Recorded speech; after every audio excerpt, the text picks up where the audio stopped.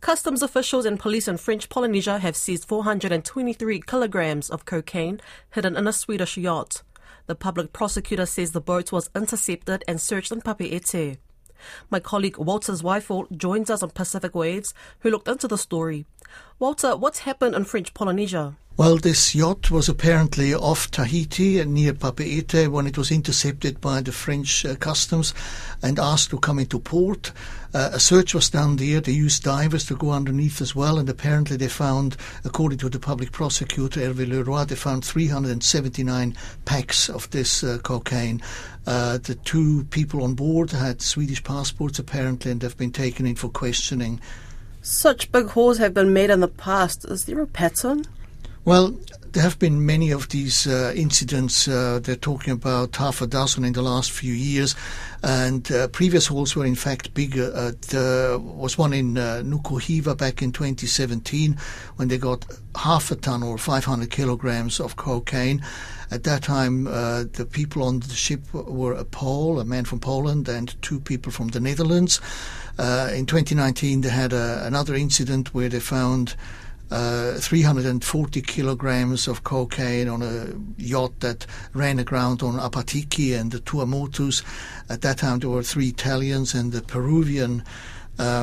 Interestingly, quite often these ships seem to be coming from South America, most often from Panama, and they all seem to have been bound for Australia. So if there's a pattern, it is that's a traffic that goes from east to west through French Polynesian waters.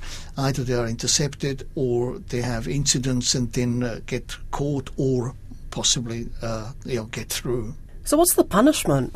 Punishment is, in general, if you get caught with such a quantity of drugs, it is around 10 years in prison, and accompanying that is a fine, often in the range of about 8 to 10 million US dollars. Plus, then there is a fee to be paid, which is based on the value of the drug in terms to customs duty that is due. So it's a severe punishment. As a pattern, we can say it's foreigners traveling through. There was an incident, for example, a couple of years ago when a ship was intercepted off New Caledonia after being tipped off by French Polynesian, possibly Australian police, and in that case there was 1.4 tons of the drug on board. Is cocaine a big problem in French Polynesia? Not known if it is a big problem. The big drug issue in French Polynesia is methamphetamine. That's a drug that is also smuggled in, mainly from the United States and Mexico. Methamphetamine incidents are quite frequent. According to the public prosecutor, in a population of less than 200,000 on Tahiti and Moorea, there are 10,000 users. It's a huge societal issue that is now also being noticed in places like Samoa, American Samoa and Tonga. So methamphetamine is the drug of choice.